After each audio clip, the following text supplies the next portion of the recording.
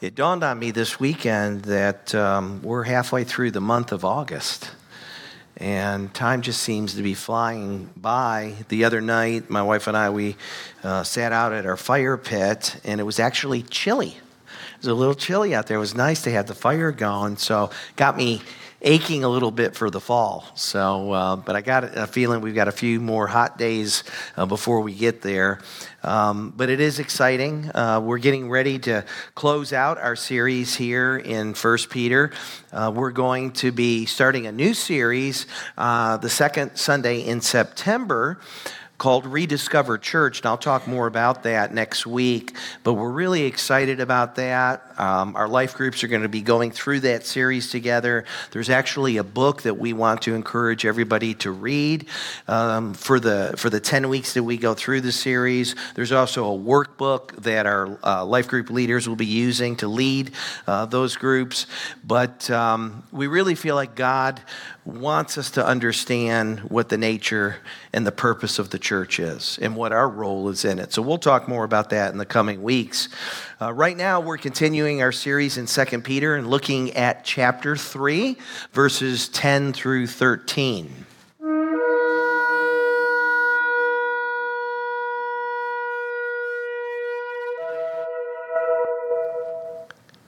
Joel chapter 2, verse 1 says, "Blow a trumpet in Zion, and sound an alarm on my holy mountain.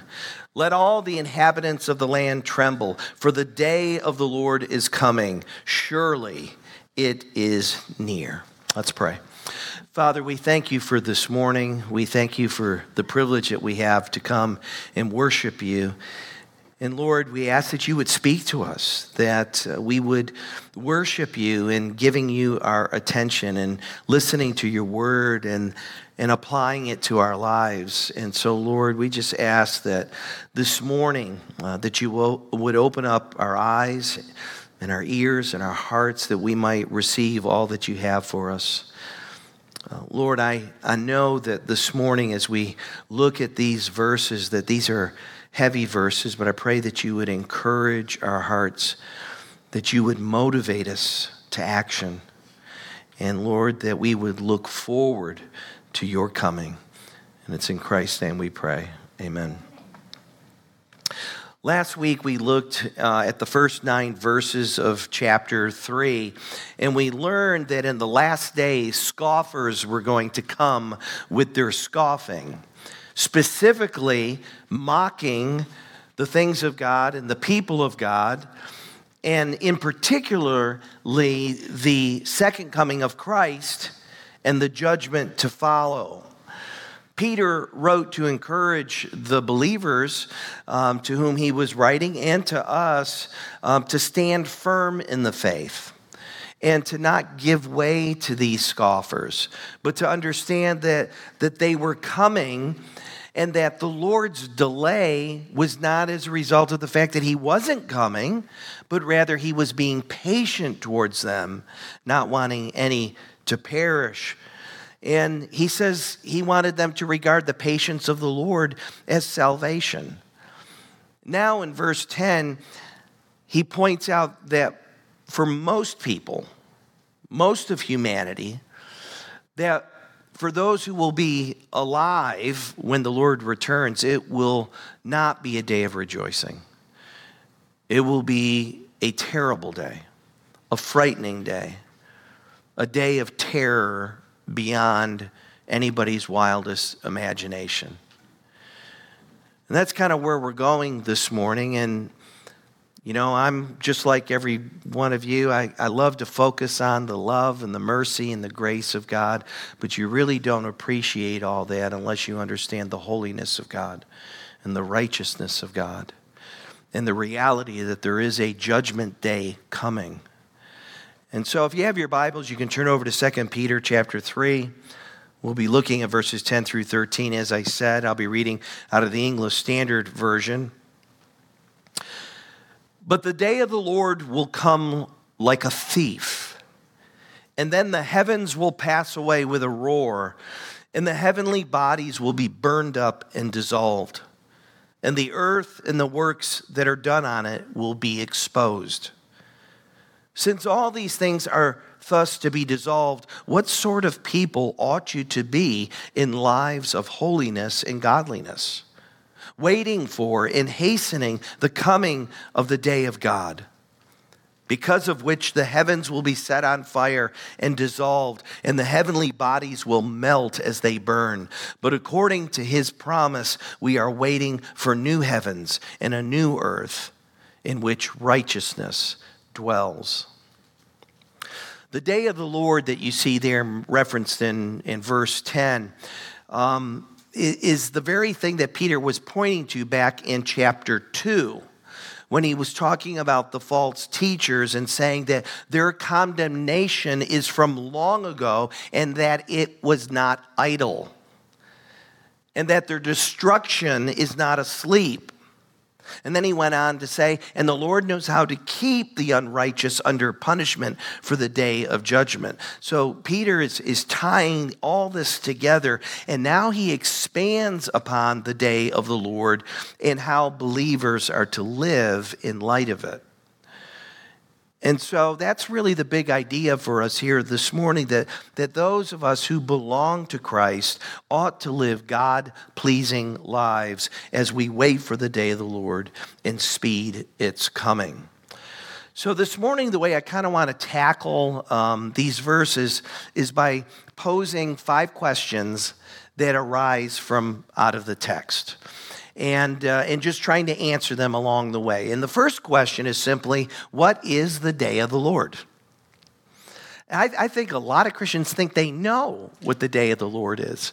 And I tell you, as I began this message, I thought, finally, I'm going to get 4 verses. I'll be able to just kind of fly through this, no problem, until I started studying. And the more I started, it felt like a black hole where you just got sucked in. And it's like, oh, there is so much here. And there is so much diversity in understanding what the day of the Lord is. It was mind-boggling. And I was telling, Trevor and a few other people, I think this past week, I said, it's been so long since seminary. I've forgotten a lot of this stuff. But what is the day of the Lord? Well, in verse 12, Peter also refers to it as the day of God. In Zephaniah chapter 2, we read that it's the day of the Lord's anger, or the day of wrath, or the day of judgment. There's a lot of other terms in the Old Testament used to describe what the day of the Lord is. Now, the day of the Lord, the concept of the day of the Lord would have been very familiar to the Jews. There are dozens and dozens of passages in the Old Testament that talk about the day of the Lord. The Old Testament prophets described it as a day of darkness, devastation, and damnation. Listen to how the prophets Zephaniah and Isaiah describe it. And this is just 2 of many passages. In Zephaniah chapter 1, we read, a day of wrath is that day, a day of distress and anguish, a day of ruin and devastation, a day of darkness and gloom, a day of clouds and thick darkness, a day of trumpet blast and battle cry against the fortified cities, against the lofty battlements. I will bring distress on mankind so that they shall walk like the blind. Because they have sinned against the Lord, their blood shall be poured out like dust, and their flesh like dung. Neither their silver nor their gold shall be able to deliver them on the day of the wrath of the Lord. In the fire of his jealousy, all the earth shall be consumed, for a full and sudden end he will make of all the inhabitants of the earth. And then the prophet Isaiah says, see, the day of the Lord is coming, a cruel day with wrath and fierce anger, to make the land desolate and destroy the sinners within it. The stars of heaven and their constellations will not show their light. The rising sun will be darkened and the moon will not give its light. I will punish the world for its evil, the wicked for their sins. I will put an end to the arrogance of the haughty and will humble the pride of the ruthless. I will make man scarcer than pure gold, more than the rare gold of Ophir. Therefore, I will make the heavens tremble, and the earth will shake from within its place at the wrath of the Lord Almighty in the day of his burning anger. Wow. We don't like to read those passages. And there are a lot more of them. And it ought to tell us who God is and what he's like and what he requires of us. And as I have quoted many times, that he will by no means clear the guilty. The day of the Lord, for the Jews anyway, was initially understood to be a day of vindication of both God and his honor, as well as his people, by judging the nations and the wicked people of the earth. The Jews longed for that day. But as God's chosen people rebelled against him, the day of the Lord was no longer something to look forward to. It became something to be dreaded, something to be feared, as the prophet Amos wrote in Amos chapter 5. Woe to you who long for the day of the Lord. Why do you long for the day of the Lord? That day will be darkness, not light. It will be as though a man fled from a lion only to meet a bear, as though he entered his house and rested his hand on the wall only to have a snake bite him. Will not the day of the Lord be darkness, not light, pitch dark, without a ray of brightness? You see, God will not only judge the wicked nations of the earth, but he will also judge his unfaithful people. For the unfaithful and the unrighteous, the day of the Lord is a day of dread. But for the faithful, it's a day to look forward to. It's a day of salvation. The real question is, what group of people are we? What will be the day of the Lord for you? Now, the theology of the day of the Lord was developed more fully in the New Testament. In the New Testament, we read about the day of the Lord as the day of Christ, or the day of our Lord Jesus Christ, and other such references. And that's because the day of the Lord is centered around the second coming of Christ. It's focused upon his return, where he brings final judgment and salvation. Now, there are several views on Jesus' second coming. Now, as soon as I said that, some of your minds are spinning, and I just want to put you at ease. Don't worry, this is not going to turn into a lecture on historic premillennialism or dispensational premillennialism or post-millennialism or amillennial. I can't even say it anymore. Aren't you glad I'm not going there? Just know that some scholars believe everything happens all at once, and others believe that these events happen over a period of time and in different ways. And though there are different opinions regarding the nature and the timing of these future events, Christians, true Christians anyway, really have more in common than you might think in this regard. Most Christians agree that Christ will return to earth suddenly, visibly, and bodily. He's going to come back the same way he left. That everybody will be physically resurrected, either to a resurrection of life or a resurrection of damnation. Unbelievers for their wickedness and unbelief, they'll be judged. Believers will be judged for their faithful service on earth. They would also believe that true believers will forever be with the Lord, and that there will be a new heavens and a new earth. It's the timing of things. It's how it all fits together that we don't fully understand. So whether it happens in a moment or over a period of time, the day of the Lord is when God reveals his glory, vindicates his name, destroys all his enemies, and establishes his kingdom forever. So that's the first question. What is the day of the Lord? Second question, how will that day come? Well, Scripture here tells us it will come like a thief. You can count on the day of the Lord coming, but you can't predict when it will come, because it will come like a thief, like a missile heading for its intended target. It will soon arrive without any warning, and it will rain down destruction. So how does a thief come? Well, secretly, stealthily. A thief doesn't show up at your house, knock on your door, wait for you to answer, and invite you in. That's not how it works. No, he waits until you're gone. He waits at least until you're unprepared for him. And that's what Peter means when he says, the day of the Lord will come like a thief. He will come unannounced and unexpected. His coming will catch most of the human race by surprise, but it should not take Christians by surprise. We are to be alert and watchful. And Peter expounds upon this a little bit more, a little further down. But I want to share with you what Peter is saying is nothing more than what the Lord Jesus himself said and what the Apostle Paul said.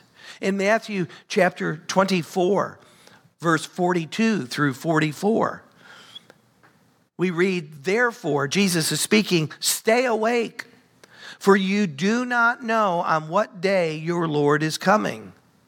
But know this, that if the master of the house had known in what part of the night the thief was coming, he would have stayed awake and would not have let his house be broken into.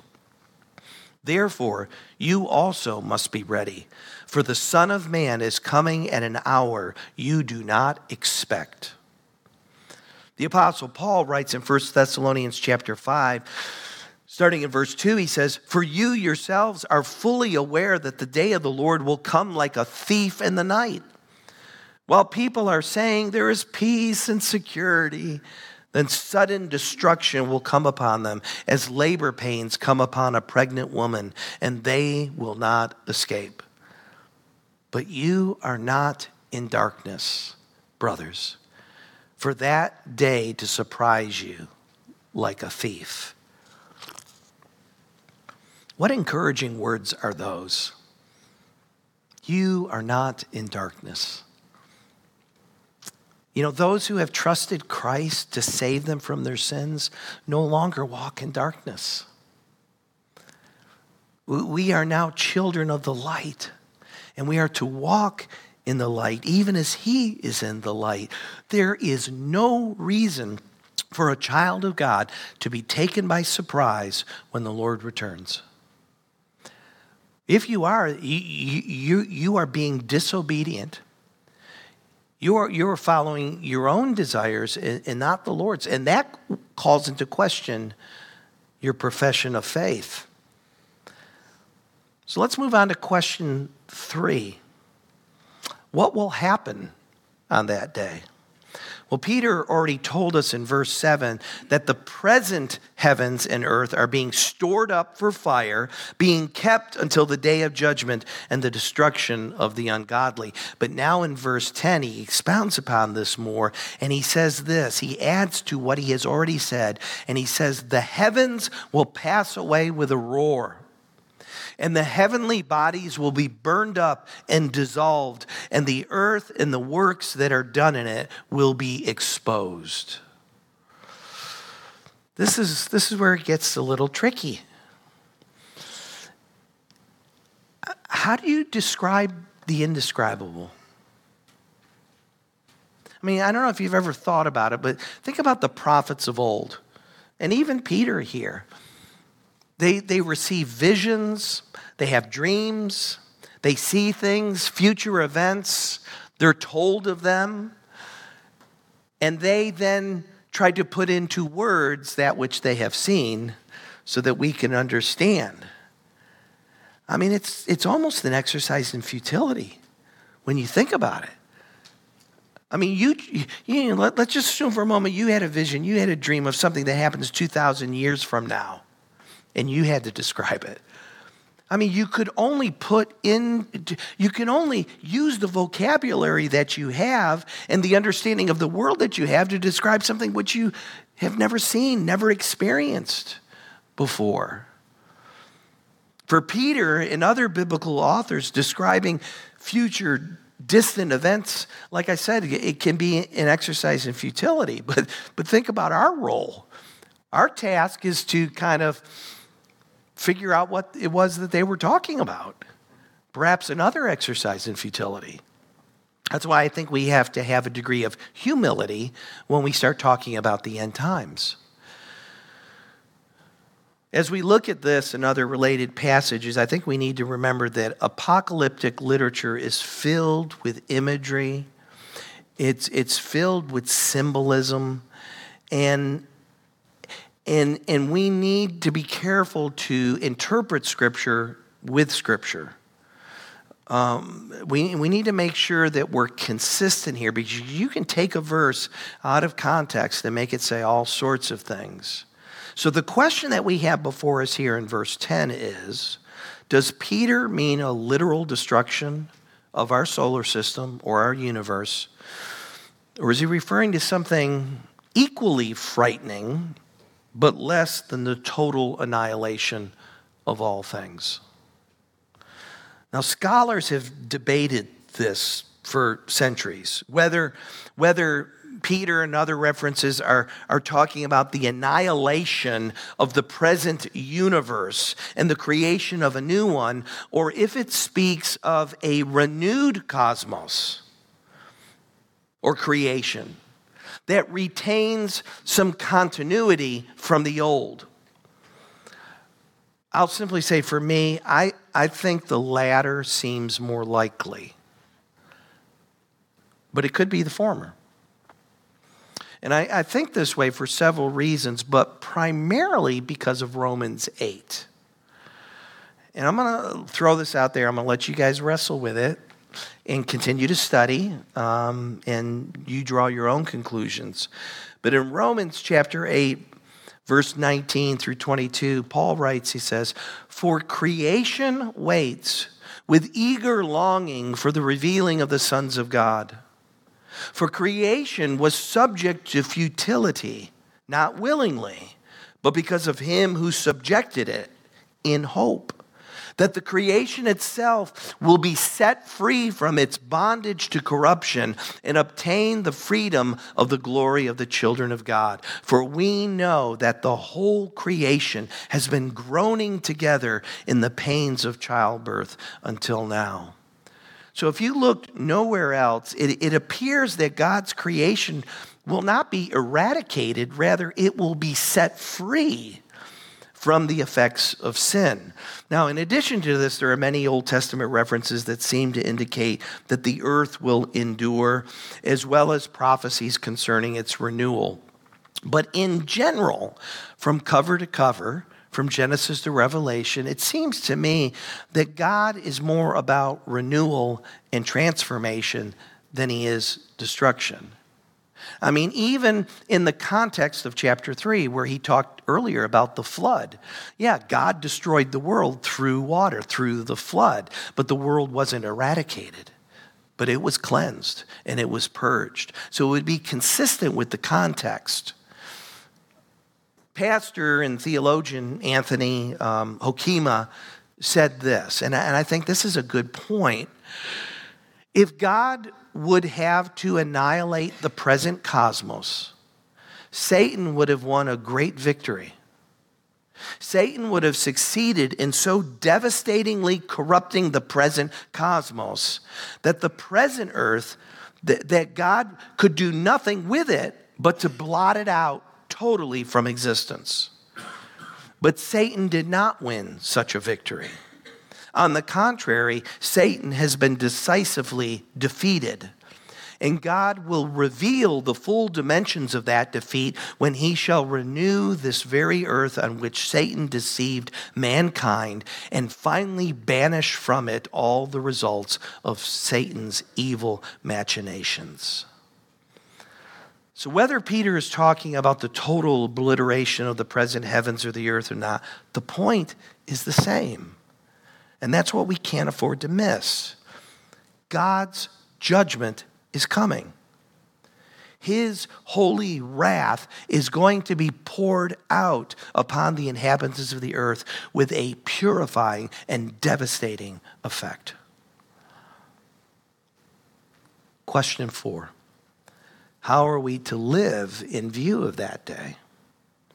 Verse 11 says, since all these things are thus to be dissolved, what sort of people ought you to be in lives of holiness and godliness, waiting for and hastening the coming day of God, because of which the heavens will be set on fire and dissolved, and the heavenly bodies will melt as they burn. Now, Peter reiterates the destruction of the heavens and the heavenly bodies, which I take to be inclusive of the earth because he's already mentioned that. He is arguing that in light of this great and terrible day, believers ought to live differently from the world around them. I like what John Piper said about this. He says, the world you love is going to burn. Don't give yourself over to the pleasures of the world.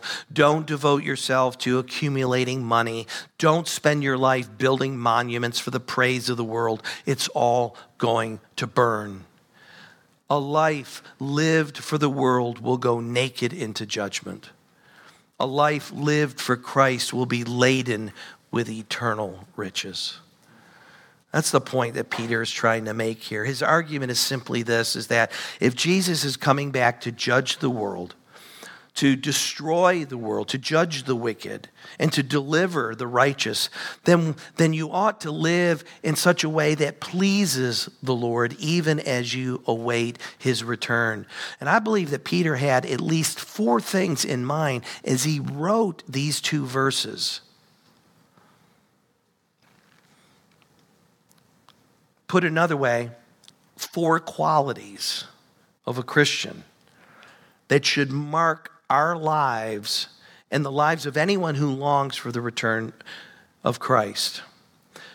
So, until he returns, we are to live holy and godly lives. I think that's very clear from this passage. And sometimes when you look at that, you think, well, isn't he saying the same thing? Not exactly. The word holy carries this idea of being set apart. God has set us apart from the mundane, from the common. He has set us apart from the world, and he has set us apart to himself and to the mission of God. We have a different purpose for living and for life. God has called us out of this and put us into his forever family. He's given us a new purpose. We are new creations. And so that's what he means by holiness, that we should live holy lives. We should live lives that are set apart. Now, that doesn't mean you don't go to the grocery store, to the bank, that you don't interact with the people of the world. But we are in the world, but we're not of the world. And then when he talks about living a godly life, he's just talking about living in light of who you really are, a child of God, a king's kid, that we are a holy nation, a royal priesthood, that we're to live lives that are pleasing to God. That's what he says that we ought to do. In light of Jesus' coming again, this is how we are to live. I mean, if Jesus came back in your lifetime, would you want to be found living any other kind of life? I think also he means here that we are to live in peace and with peace. You see, we have peace with God through the Lord Jesus Christ. That's the only reason why we can look forward to his coming. That because God has purchased our peace, that we are forgiven, that we are made right with God, we don't need to worry about what's going to happen when Christ comes back. He's taken us home. We get to be with him forever. Eternal joy and peace and righteousness, where there is no sorrow, there is no death, there is no suffering. We don't need to worry what that day will be like for us. Some Christians, you talk to them and they're like Chicken Little. The sky is falling. Oh no, what am I going to do? What am I going to do? Trust God. Trust God. What can I tell you? Jesus in John chapter 14 said this, peace I leave with you. Peace, I leave it with you. My peace I give you. Not as the world gives do I give you. Let not your hearts be troubled, neither let them be afraid. So we're to live in peace and with peace until he returns. And then I think we're to live with eager expectation. You see that there where it says, waiting for the coming day of God. Now, waiting for the day of the Lord doesn't mean we sit around twiddling our thumbs, doing nothing, living unproductive lives. That's not what he's talking about here. It's that we're to live with an eager expectation of his coming. It's an active participation, which he gets to in the following phrase, which leads me to my fourth point that I think Peter is making here, is that we're to live purposeful lives as we wait, hastening the coming day of God. Now, Peter isn't saying that we are in control of when Christ returns or that somehow we can kind of force the hand of God. Only the Father knows the hour of Christ's return. The times and seasons are in his hand. He alone has fixed them. So how do we hasten the day of the Lord or speed its coming? I'm not really sure. I think the context helps a little. We just learned in verse 9 that the Lord is not slow to fulfill his promise, as some count slowness, but is patient towards you, not wishing that any should perish, but that all should reach repentance. And what that tells me is God wants people to be saved. He wants them to repent and be saved. Well, how are people saved? By hearing and responding to the gospel. And how do they hear the gospel so that they can respond to it? You and I have to tell them. We have to share the gospel with people. So it makes perfect sense to me that the sooner we get to that, the sooner Jesus will come back. I mean, Jesus said as much in Mark chapter 13. He says, the gospel must first be preached to all the nations, all the people groups of the world. And in the Matthew 24, he says, and this gospel of the kingdom will be proclaimed throughout the whole world as a testimony to all nations, and then the end will come. The end is not going to come until every single people group across the face of the globe has heard the gospel. And that still hasn't happened. So it highlights the need for missionary endeavors, but it also highlights the need for you and me to share the gospel with our neighbors, our family members, our friends, our co-workers. If we want to hasten the Lord's coming, then we need to be about the business of sharing the gospel. Perhaps we can speed his coming by praying for it. After all, wasn't it Jesus who said, pray, thy kingdom come? Paul prayed for it at the end of his first letter to the Corinthians when he said, Maranatha, come, O Lord. The Apostle John prayed for it in the book of Revelation, come, Lord Jesus. So what comes after that day? That's my final question. Verse 13. But according to his purpose, we are waiting for new heavens and a new earth in which righteousness dwells. That's what we're waiting for. And as I've mentioned previously, scholars are uncertain if this is an entirely new heavens and earth or if it's a purified, transformed heavens and earth. Transformed in a way similar to how our bodies will be transformed to be made like the body of Christ. I don't know how God's going to do that, but that's going to be so cool. Again, I'm inclined to think that God is purifying and renewing the existing heavens and the earth, that he is purging it of all evil so that at a long last, the world will be as God intended it to be, a place where righteousness dwells.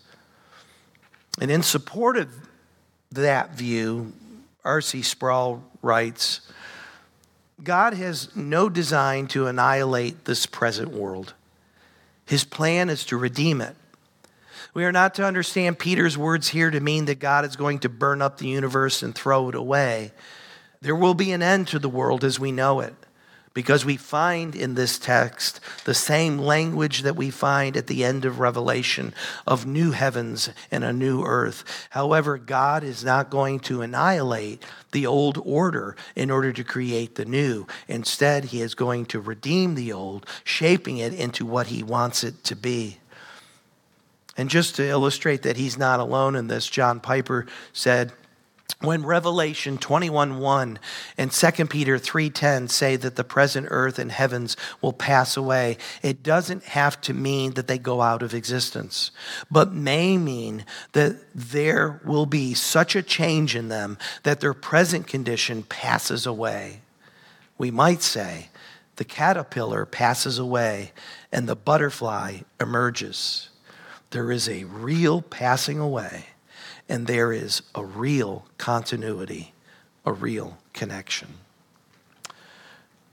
I can't say definitively how God is going to establish the new heavens or the earth or what exactly it will look like when it comes, but I know he's going to do it. I know he's going to do it. Jesus is coming back. Judgment is coming. And the question that you need to answer, that I need to answer, is what will the day of the Lord be for you? What will it be for me? The dread of that day ought to put the fear of God in anyone who is not living for him. I hope you heard that. It ought to put the fear of God. It ought to drive you to your knees, begging Christ to forgive you of your sin,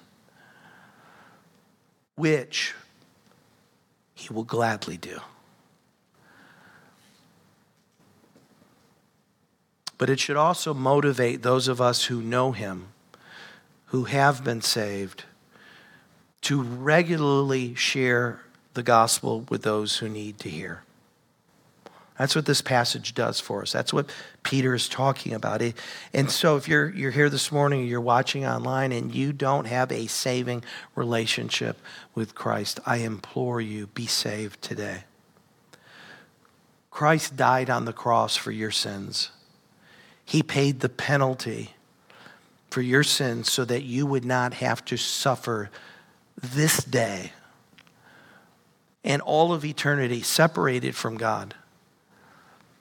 He requires that you repent of your sins, that you turn from your sins, and that you receive him as Lord and Savior in your life, and you live for him by his power, by his grace. He's simply a prayer away. I would encourage you before you go to lunch, that if this is you, that you do business with God, that you surrender your life to him. And then after you pray and give your life to Christ, you tell somebody about it so that they can rejoice with you. And I would encourage you to tell one of the elders about it so that we can put materials in your hands to help you grow in your relationship with Christ. If you're here and you have a saving relationship with Jesus Christ, then I urge you to live a holy and godly life in eager expectation of the Lord's return. And be in peace. Live in peace, with peace. And lastly, I challenge you to seize every opportunity God gives you to share the gospel. May it be a part of who you are. I mean, this past week, we had our carpets clean. Did you notice this morning? Carpets are clean. I had a 3-hour conversation with a guy. Talked about Jesus for 3 hours. It was awesome. This past week or the week before, I can't remember, but there have been several people who've shared with me that they have shared the gospel with people. Ryan was privileged to lead somebody to Christ, using the 3 circles, mind you. I think that I get more excited about hearing those stories than I do actually sharing myself. But that's what God has called us to do. Trust him to use you to that end. Blow a trumpet in Zion and sound an alarm on my holy mountain. Let all the inhabitants of the land tremble, for the day of the Lord is coming. Surely it is near. Let's pray. Father, we thank you for our time here this morning as we look at your word. And Lord, indeed, it was a heavy word. It's a challenging word. But Lord, oh so good. Because you hold out to us the promise of eternal life to all who will repent and believe. And so, Lord, I pray that there wouldn't be a single person in my hearing that's listening to this message right now that would fall short of your heaven. That one day we would all gather together with you in the new heaven, the new earth, rejoicing in what you have done for us. In Christ's name we pray. Amen.